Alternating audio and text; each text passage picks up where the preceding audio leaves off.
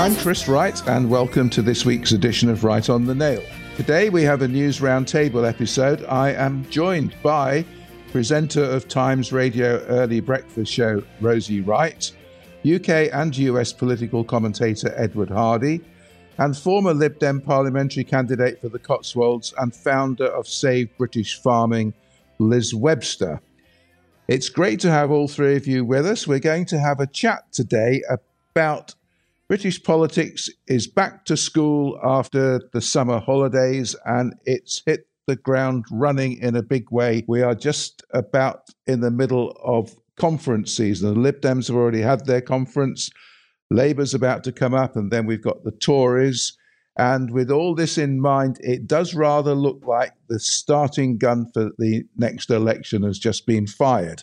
Now, just to get this timing down as it should be, the election date has to be within a few weeks, I think 3 weeks, of December the 17th next year, which would put it into January, just after Christmas. Well, it's pretty obvious there's not going to be an election in January.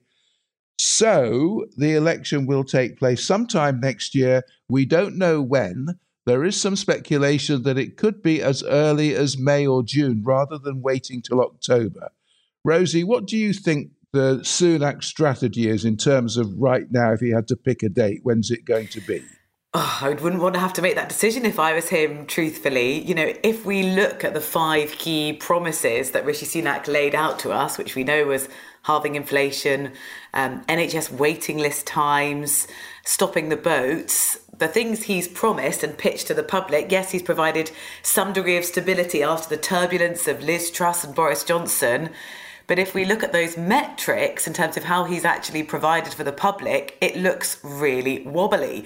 That's why we're seeing these sort of, promises now. Oh, all of that effort that you were having to go through to kind of change over how you were going to drive. We'll give you a bit more time to do that. Those climate policies that might cost you quite a lot of money. The knee-jerk reaction after we've seen the by-election in Uxbridge. The Prime Minister, it appears to me, is buying a bit of time to get some capital back in terms of the public favour to say, look, we are on your side. And I think they need as much time as possible. We'll see how party conference turns out in Manchester. Of course, HS2, we still can't get any clarity. Anyone who lives in Manchester and local journalists this morning in Manchester drilling the Prime Minister on that can't get clarity. So if I was the Prime Minister, I would want as long as possible to try and persuade the public we are actually doing something for you and we can deliver.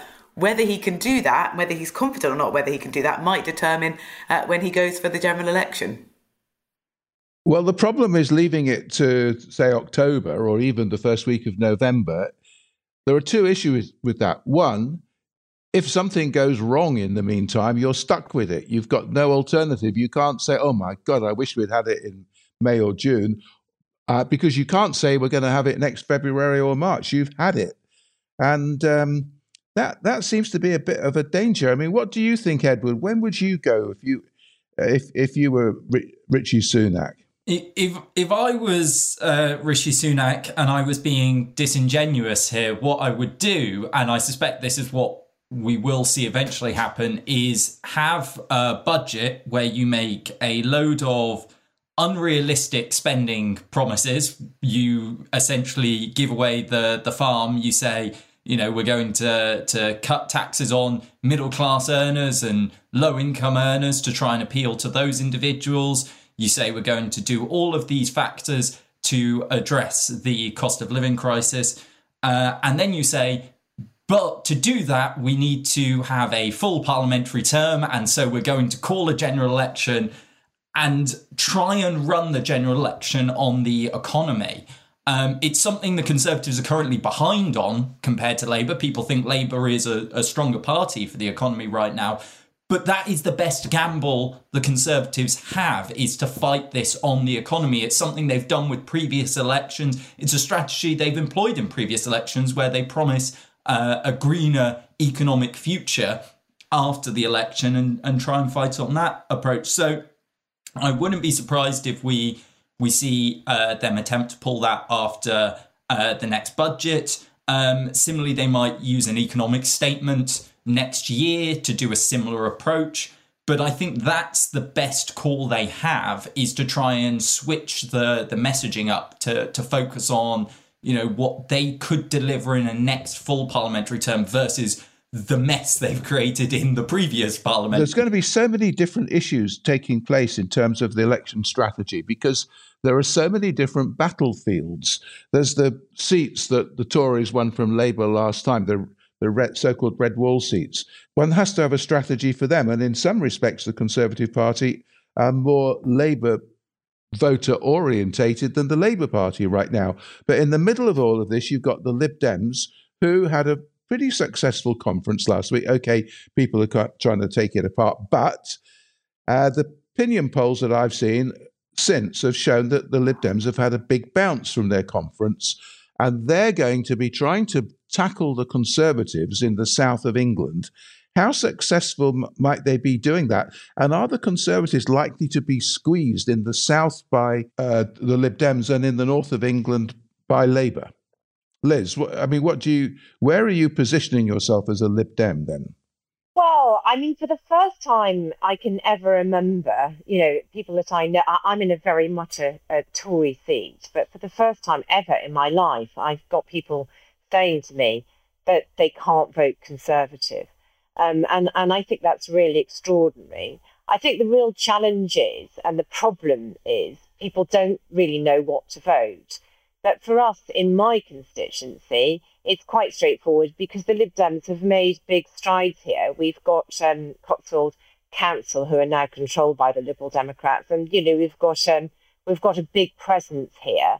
We are seen as the natural challengers, and I think that that's probably how it's going to fall out. As well as there's great progress on tactical voting with websites like StopTheTories.vote. Which launched for the local elections and really did have an impact. Carol Vorderman's backing them as well.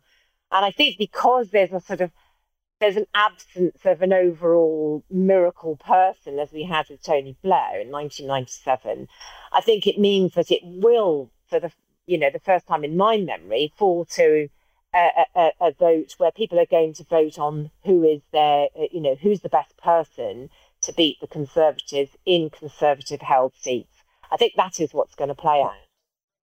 So Rosie, do you think we're going to get tactical voting then? Because when it comes down to a general election, normally the tactical voting that you see in by-elections goes out the window.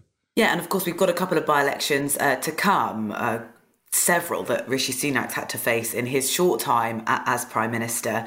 My general gut feeling is that conversation about tactical voting is very loud in the parties to which it would support, but actually in practice doesn't come into fruition.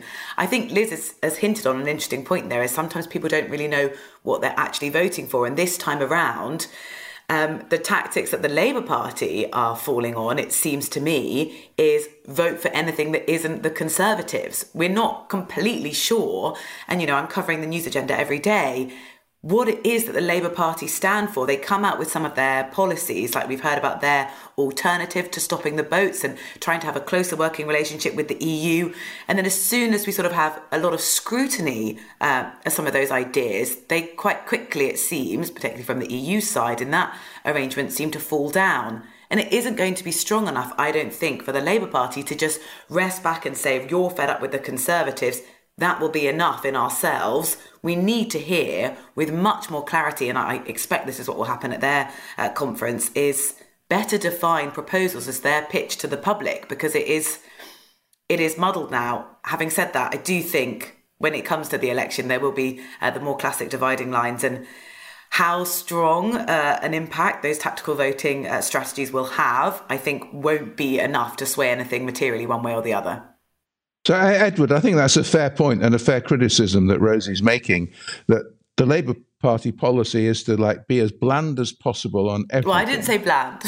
Because, okay, we didn't say bland, but not to really come out strongly with any statement on anything which might cause someone to say, oh, I didn't realise that, I'm not going to vote for Labour after all now. So we have no really strong policy on anything, and that way you just mop up the anti-Conservative vote. Is that Labour strategy, Edward, and is that going to work if it is?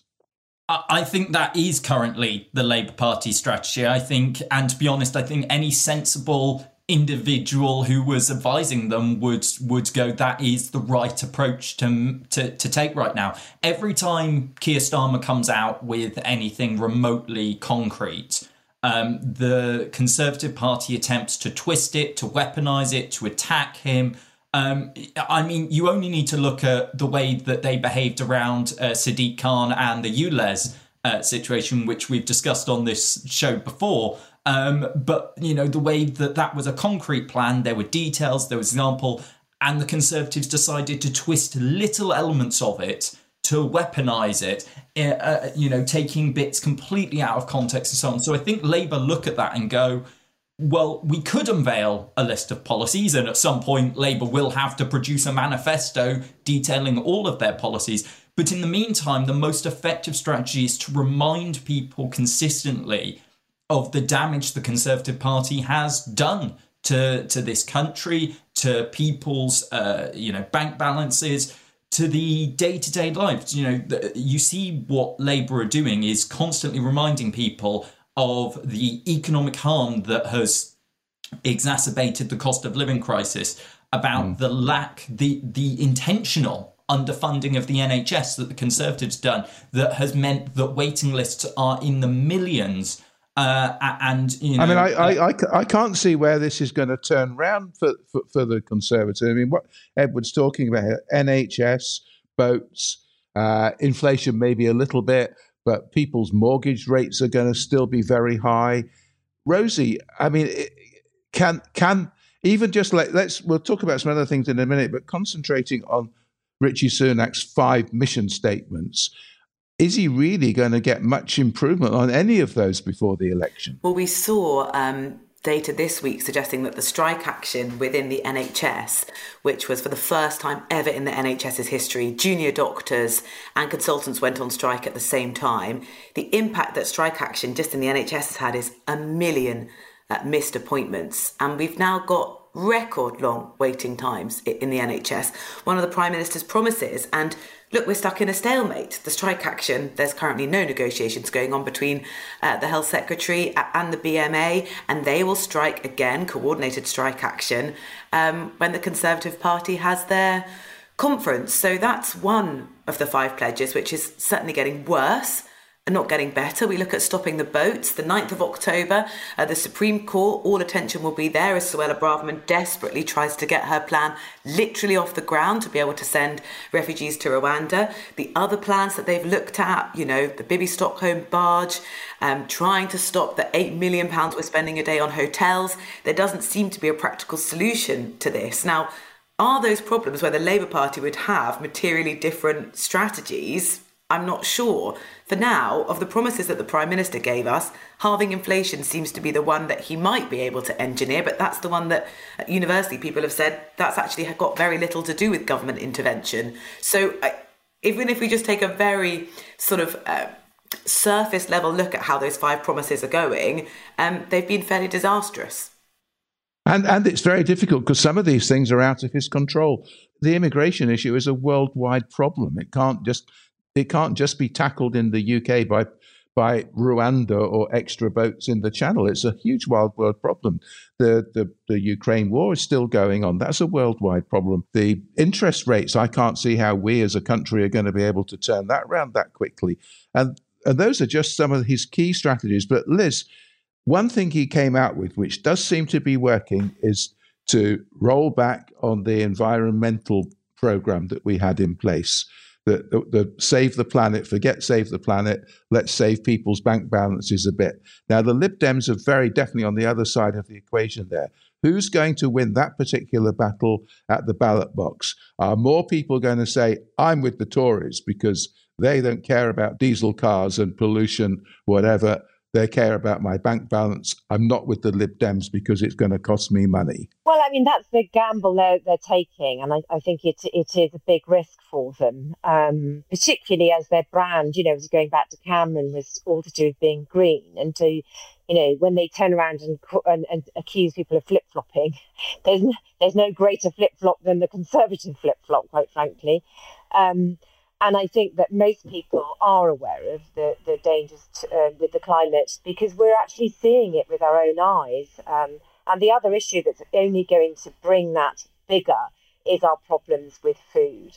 The problems for us with food because of Brexit here in this country, but also the problems with food globally because of climate change. And that will only come into people's living rooms and reinforce that we, Liberal Democrats, are on the right side of history on trying to save our planet. But is it going to come into people? Will it be coming into people's living rooms between now and whether it's May, June or October next year? That is why, Chris, if I was in Rishi's shoes, if I wanted to cling on to power, I think his best hope of doing that is calling a snap election, sooner rather than later.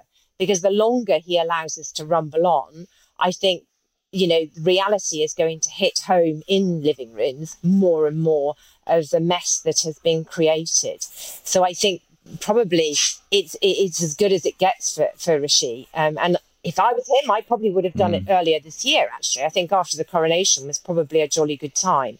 But who knows? He may have a great conference and decide to call a snap election and catch everybody with their trousers down. That's not impossible, Rosie, is it? He might have a great conference and we might have an election in October. Potentially. I think after the coronation, yes, the public mood was high, but Rishi Sunak would have only just really taken over the reins and managed. I think we quite quickly forget just how turbulent a situation he inherited, where every week we were talking about, is this going to be the downfall of the government? We really have moved on from a year ago when Liz Truss would have been, I think, still about now, just about Prime Minister. So he has, in some ways, really provided calm, but that would have been, I personally think, too short a time frame and too sort of recent in the public's minds would have been the fallout from Boris Johnson. So there are things to give the Prime Minister credit for, but whether it's enough to garner support, that will be the big challenge. What I think is interesting from a strategy perspective is when we see something like, as you mentioned, Chris, the kind of climb down on climate promises that we heard from Rishi Sunak. You might expect then, lots of commentators have sort of pointed to this, that Keir Starmer would use the opportunity to kind of soak up that space and be speaking to everyone and say, look, if you care about green issues, vote for us. And that gave sort of a real opportunity for him to lay out a point of difference to say we do care about the planet, and we know with the generations coming up that that's more and more of a salient issue for them. But he didn't. He just sort of stepped back and was silent, and maybe they're preoccupied with conference, but maybe that was an opportunity for the Labour Party to be decisive and say, look, if you care about this, we stand for this and we're taking it seriously. And we don't see the Labour Party taking those opportunities in the way that maybe we'd expect. So it's interesting to see how they think the ground lays there. But Edward, who's going to win this? I mean, if you're Keir Starmer, do you stay mute? Do you say, no, actually, we're concerned about people's standard of living being affected by trying to sort out the climate issues? Or do you say, no, we're on the other side of this equation. We've got to deal with the environmental issues. They're crucial.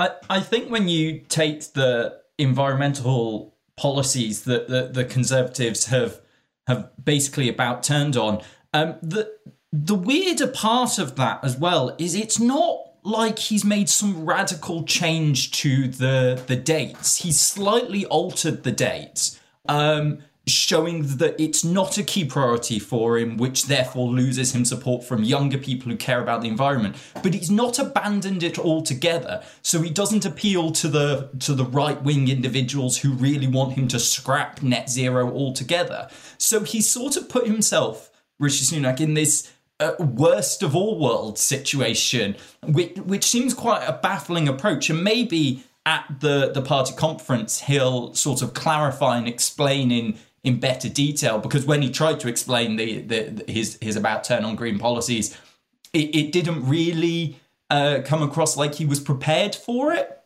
So maybe at party conference we'll get a more detailed approach.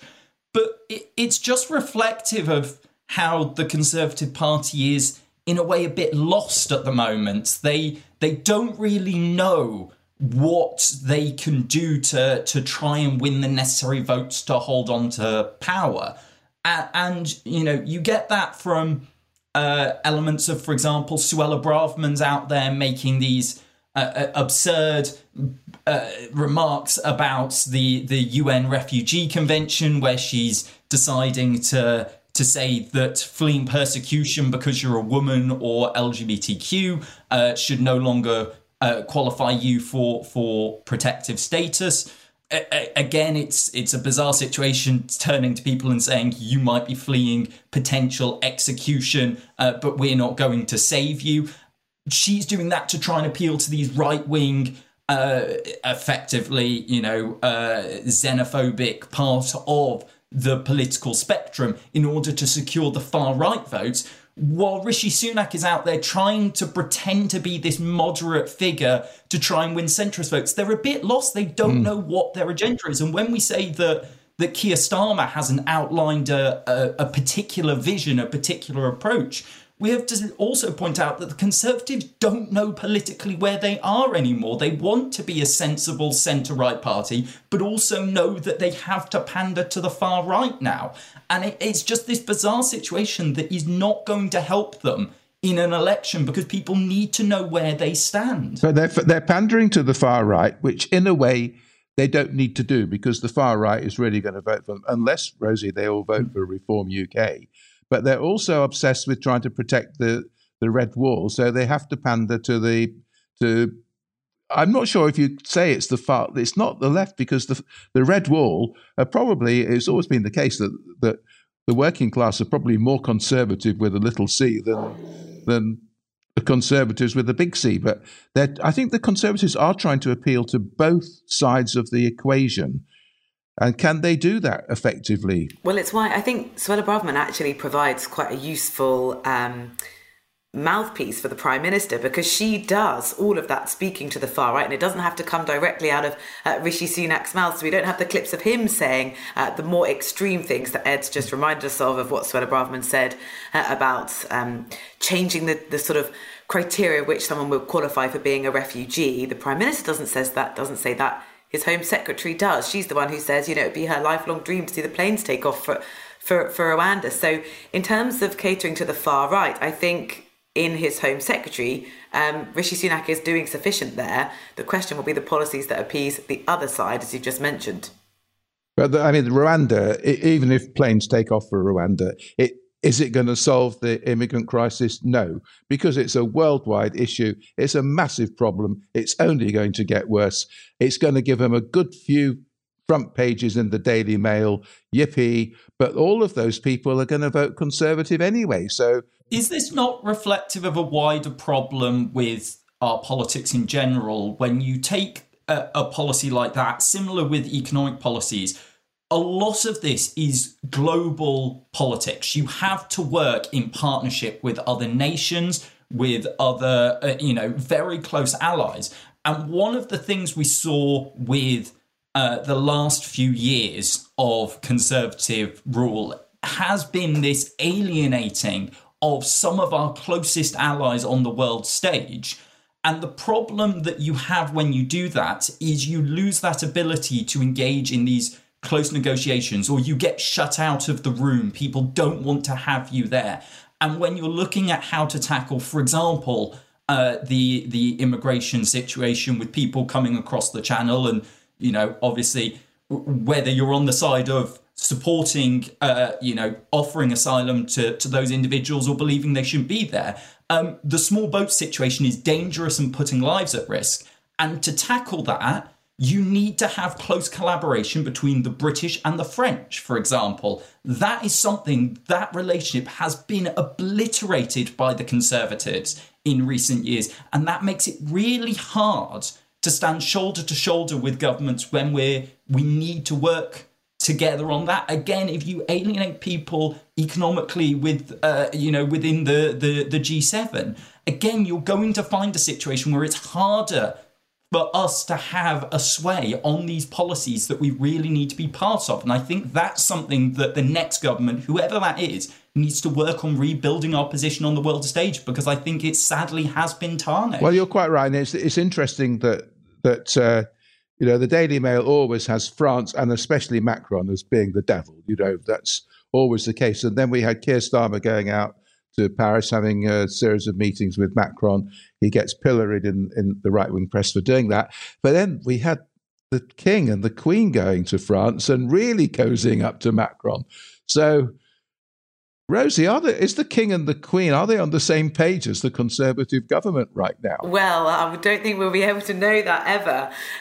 I lived in France for a couple of years, so I do feel like I understand the sort of French psyche and the mentality. And you say that Keir Starmer's trip was really criticised. I think he actually had a fairly warm reception from Macron, and they seemed to get on. Macron was having an absolutely incredible week. Keir Starmer was there, I think, in the morning, and then the King and Queen turned up for a banquet the next day. Yeah. He really was hosting us, and the French put on a really fantastic show for the leader of the opposition and for the King and the Queen. And actually, interestingly, the French public are really supportive of the British monarchy. I think relationships with France are much better now than they were a couple of years ago, and certainly much better than when the Brexit debate started.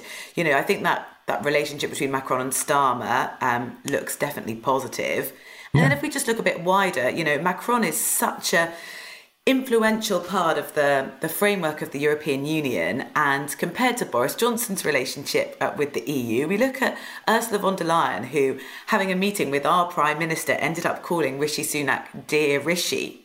I mean, these are type of kind of uses of language and a familiarity that we have just not seen with our European partners at all. So I think criticise both parties, yes, but I think both have made quite a significant effort to try to rebuild some of those bridges, because we've realised the degree of the damage that we've done in the Brexit debacle. And also that we need them. You know, we need them more than they need us. And that is something that needs to be said. Because whilst there's all this fear of people coming over here in boats, really the biggest risk to us, to all of us, is the fact that our borders are wide open to products coming in with no checks. You know, it's a massive health risk for all of us. So it's European. Everyone's, it's okay because we know that EU food is safe, but it's not just EU food. It's any food coming via Europe into Britain is not being checked. And quite frankly, it's extraordinary that we haven't had a big scandal because of that. And that's really what I would say is the biggest, much, much more dangerous to us as people in this country than people coming on small boats. But the focus is always continually put on these small boats because politically it flies, I suppose. Yes. Let's talk about something else. Let's talk about inheritance tax. Can I just add one thing, Chris? Yeah. Sorry. If you take some of that point that you were just making there, Liz, about working closely with our European neighbours, that actually would be something that would play directly into one of Rishi Sunak's key pledges of growing the economy. You are not going to grow this economy if we do not have the workers and the trade that we need in order to boost our economic situation. And both of those things could be solved by closer collaboration with the European Union. We see that with a lack of workers in certain key areas because they were originally coming from the European Union prior to the changes in our relationship with the bloc. So it is important that we address that fundamentally, and that will really help to grow the economy. And I think that's something that, you know, whatever side of the Brexit debate you were on, I think a lot of people now will look at that and go, that is a sensible economic approach to support our country's economic future. Now, that's a very interesting point. Now we're talking about, again, it's the big elephant in the room, the B word. No one wants to talk about it in terms of the next election. Liz, your party is the most pro-European party of all. How big a factor underground, under the radar screen is Brexit going to be? Because now Edward comes out and saying to solve the economic problems, Liz is saying to solve about food issues, we need to have a close relationship with Europe. Keir Starmer comes out with something saying we need a closer relationship with Europe. Immediately he's shot down by the right-wing press. Brexit is not safe with Keir Starmer. Rosie, do the public really care if Brexit's safe? Or do the public really start thinking, you know what, I think we do need a closer relationship with Europe. I do think it's going to be better for us economically. Well, I think it would be interesting to ask Liz actually what the Liberal Democrats' policy actually is about rejoining the EU, because in lieu of having your official manifesto out, it's not completely clear. So anyone who thinks, yes, I want a much closer relationship with the EU and actually I want to take steps to rejoin it, could be tempted to vote for the Liberal Democrats, but we haven't had absolute clarity from them on where they stand. Liz, can you shed any light? Well, look, the manifesto isn't out, yes, exactly that. But we do have policy on rejoining the European Union, and pretty much every single Liberal Democrat member is the same as me, a Europhile. And we understand that for us to really thrive, we need to be at the heart of the European Union. But we're also realistic in the fact that the way that things stand at the moment, because there's not been a grappling with reality around Brexit, people are still wanting to make out that there's going to be a benefit from Brexit when there isn't any benefit from Brexit. There's only downsides to Brexit. And we need to face that politically as a country, and that's not being faced. And Labour are scared to face it because they're scared of losing the Red Wall. And obviously for Rishi Sunak to admit that Brexit is not what he backed or what he said he was the right thing to back means that that's politically toxic for him within his party. So for us being a small party, it means that we can't make a big pledge to say, vote for us and we'll get us back in the European Union tomorrow, because we can't. And there's no way that we can offer that. But what we can say is that get inside our ship and we're going to sail there, because we will make sure that direction of travel goes there.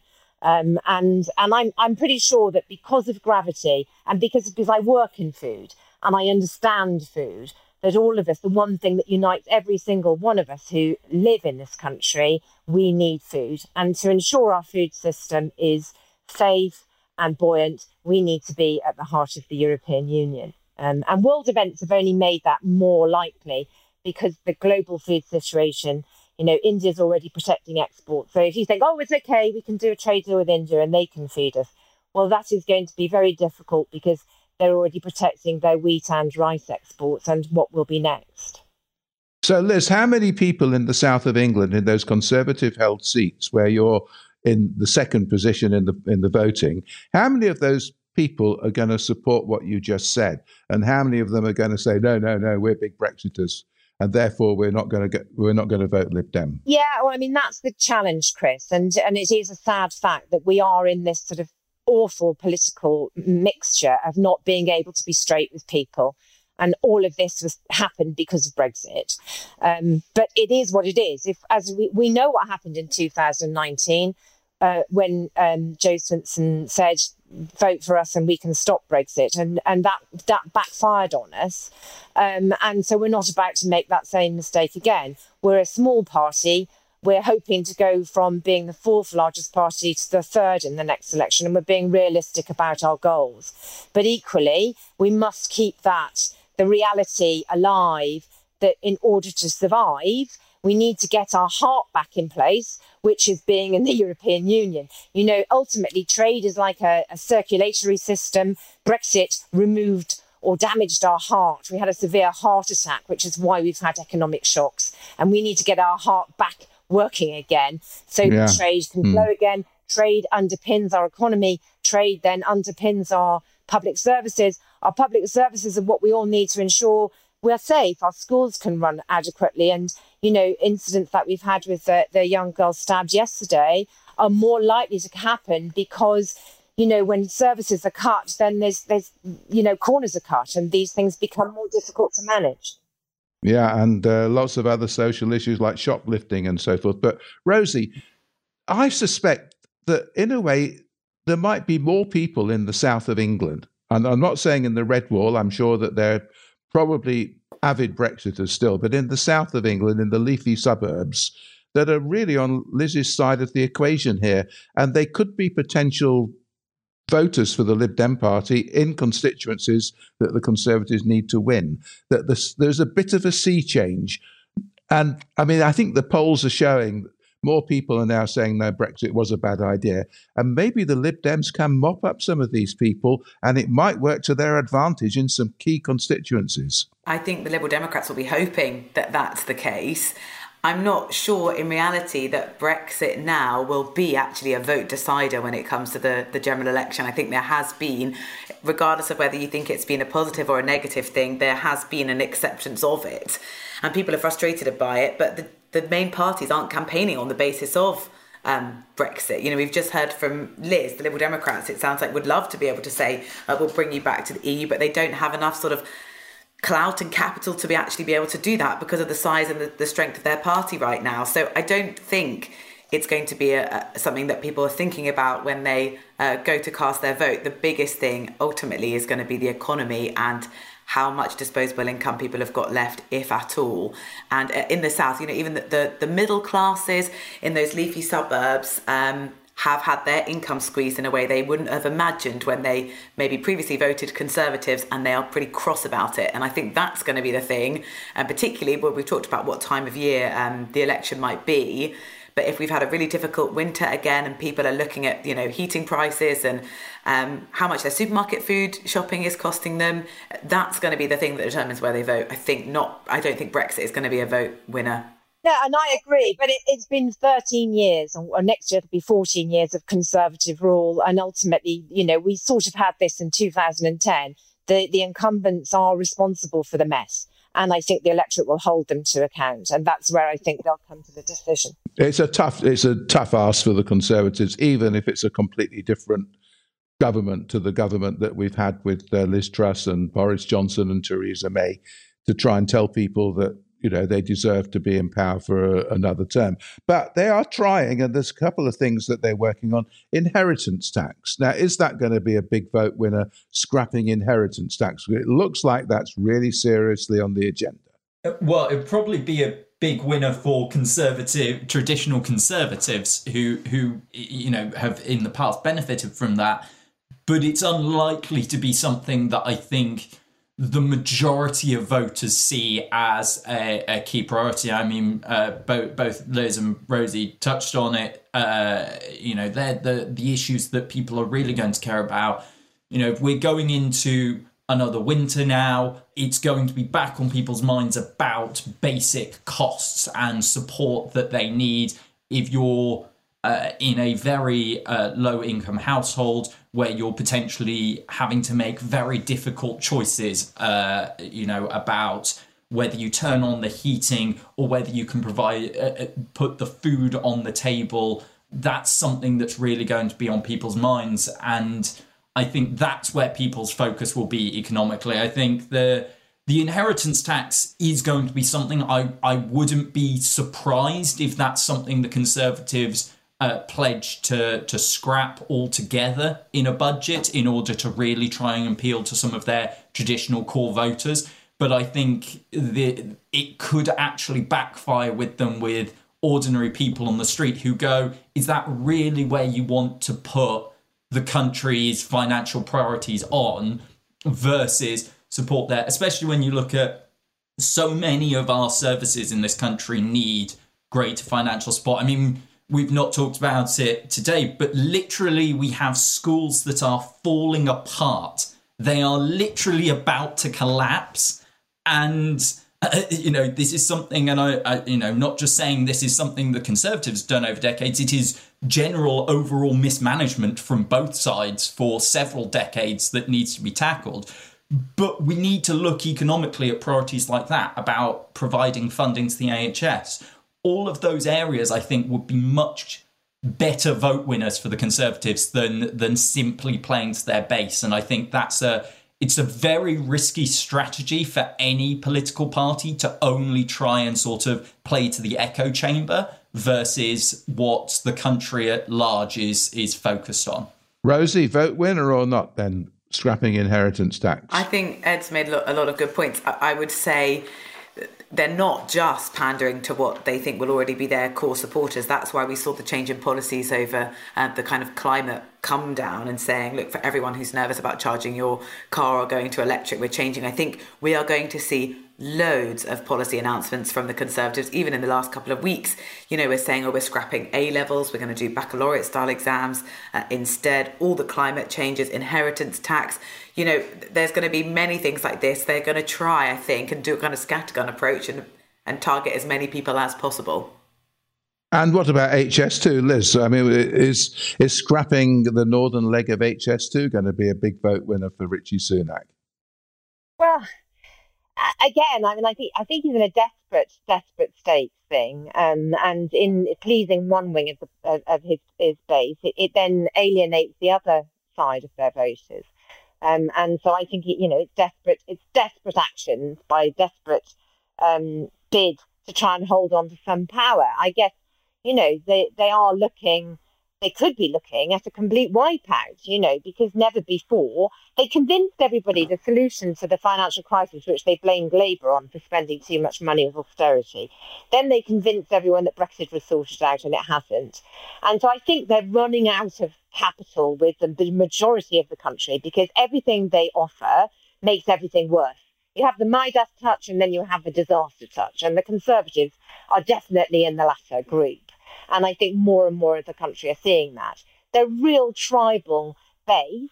They have always voted for them, probably will vote for them. But a lot that I know, as I said earlier in the show, are not going to vote. They'll stay at home.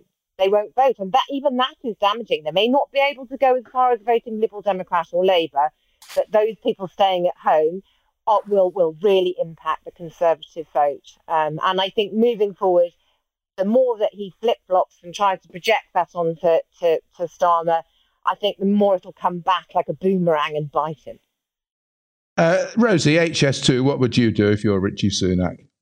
I'd be honest right now, actually. He's done interviews with local BBC journalists. You remember how that went for Liz Truss this time last year, but he's done it this morning. I do, yes. And try as they might, the BBC Manchester team just tried to get an answer from the Prime Minister, and he was saying, loads of journeys are made by cars, and the presenter, I think she's called Anna, said, yeah, we're not talking about cars, we're talking about the trains, tell us what's happening.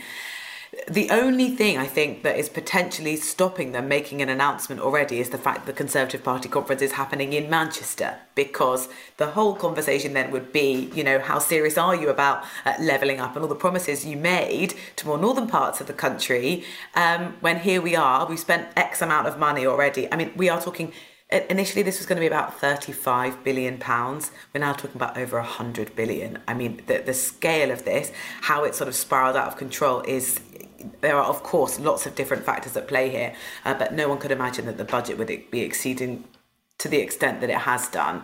But I just think there's real frustration. If you've decided that it is unsustainable to spend that much money on something, and that because the world of work has changed so much post-pandemic and we're working from home, that the line isn't that important, just tell us. What is there to be gained from just pausing, making an announcement, which makes it every time they refuse to say we're committing to it, it makes you think, well, you're scrapping it then, aren't you? So my genuine desperate plea to the Prime Minister would be just tell us what the plan is, and we can talk about then the implications of it, rather than this constant guesswork, which is soaking up so much airtime with, endless speculation. Has it been mismanaged? I mean,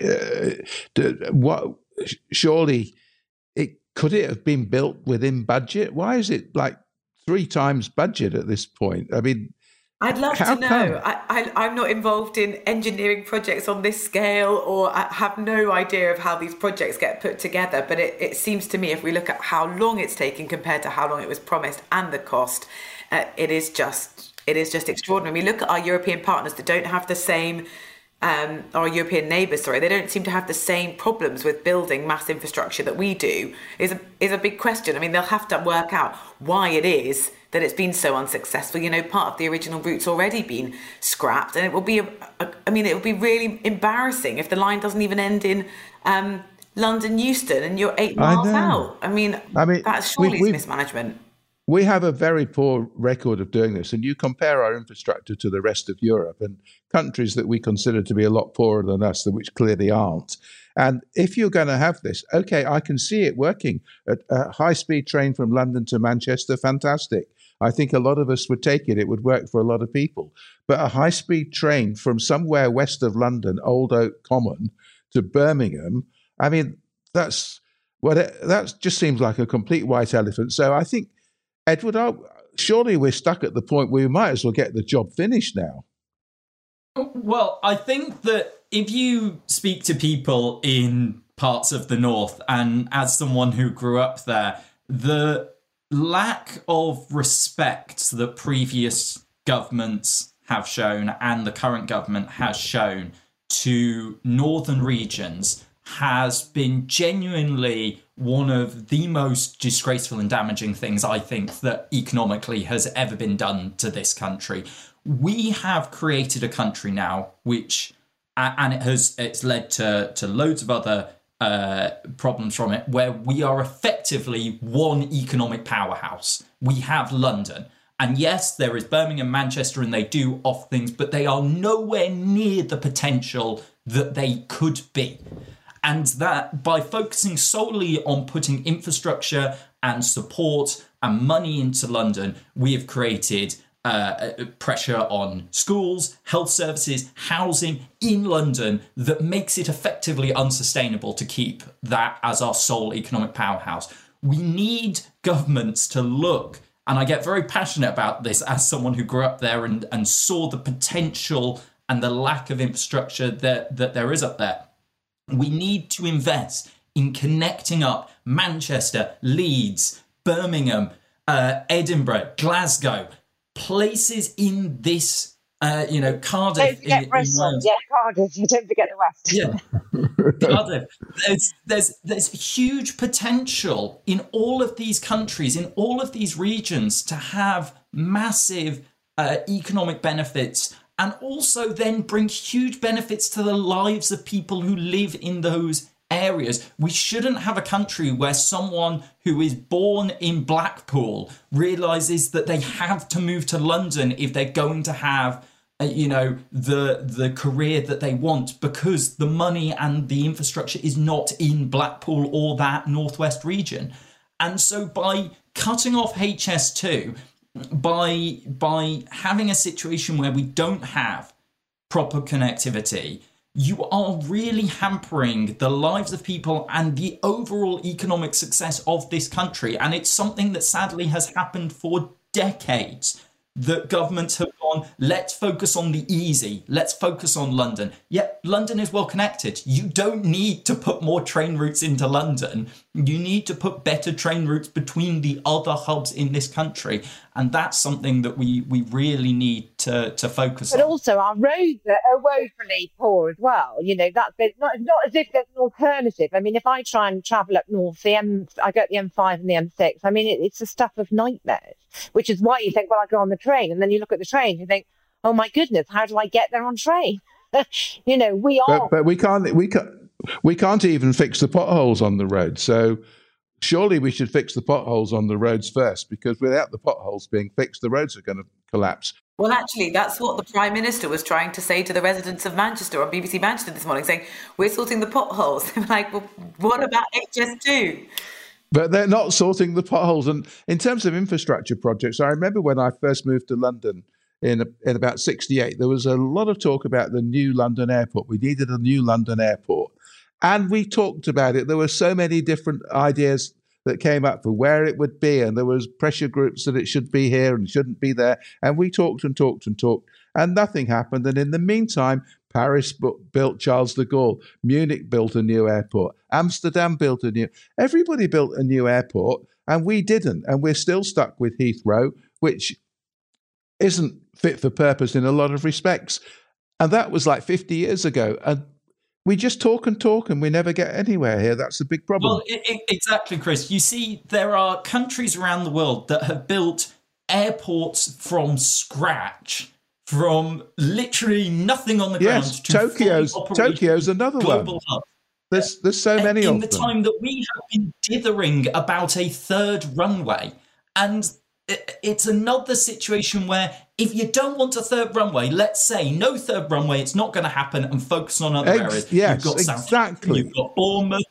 You've got other areas you could put money in, but just part of our problem in this country of building massive infrastructure problems is just this dithering and delay. And before you even got to any possibility of starting the project, you've probably spent about a decade going through committees and reports and councils and MPs and local planning, and it just means that any infrastructure problem, HS2, when it actually is operational, if it ever is operational, will still be about 2 decades behind the latest technology that we could have, because we've spent so long building it. It's just absurd. And now we might not even build it. Okay, one-word answers, everybody. In turn, when will the next election be? Liz, one-word answer. Oh, you're pushing me. Probably next spring. Rosie? Sometime next year. That's all you're going to say? Edward, when will it be? As late as humanly possible for Rishi Sunak. He wants to cling on as long as he can. Okay, and Liz, what will the result be? Who will win it? I think it's either going to be a Labour majority, or we could end up with a Labour minority looking for some votes to prop them up, possibly from my party. Exactly. And Rosie, who's going to win it then? I don't know. Too close to call still. Not necessarily. I just think we've made predictions that we think are slam dunk so many times. And there's a lot of time. If it is in a year's time, a lot can change in a year. Okay. And what about you, Edward? Who's going to win it? I think it's very, very much going to be closer than a lot of people think. I think that outcome that Liz talked about of potentially having, either a confidence supply or coalition situation between Labour and the Lib Dems could be where we end up, or a slim majority for the Labour Party.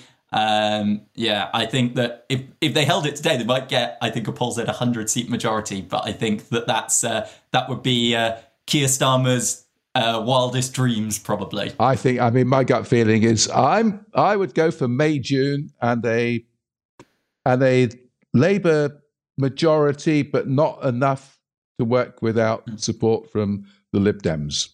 That would be a good result. That's a good result. I think if we could change the voting system, if we could get proportional representation through, we might find we get better at making decisions, and we don't end up with political hot potatoes like HS2. Just proper decisions will be less politically hot. Well, we might well. Anyway, I think we've nailed it, just about. You've been listening to Right on the Nail with me, Chris Wright. Thank you to all of our panellists, Liz Webster, Edward Hardy, and Rosie Wright. Great conversation, and we shall see what happens in the fullness of time. We've got the party conferences coming up for the major parties, the two main parties, over the next 2 or 3 weeks. That'll give us a bit more enlightenment. Anyway, if you enjoyed the show, please leave a review and a rating on your podcast app. The episode was produced by Tom Platts and is published by New Thinking. Find out more at newthinking.com. And remember, we have a new episode every week, so catch you next time on Right on the Nail.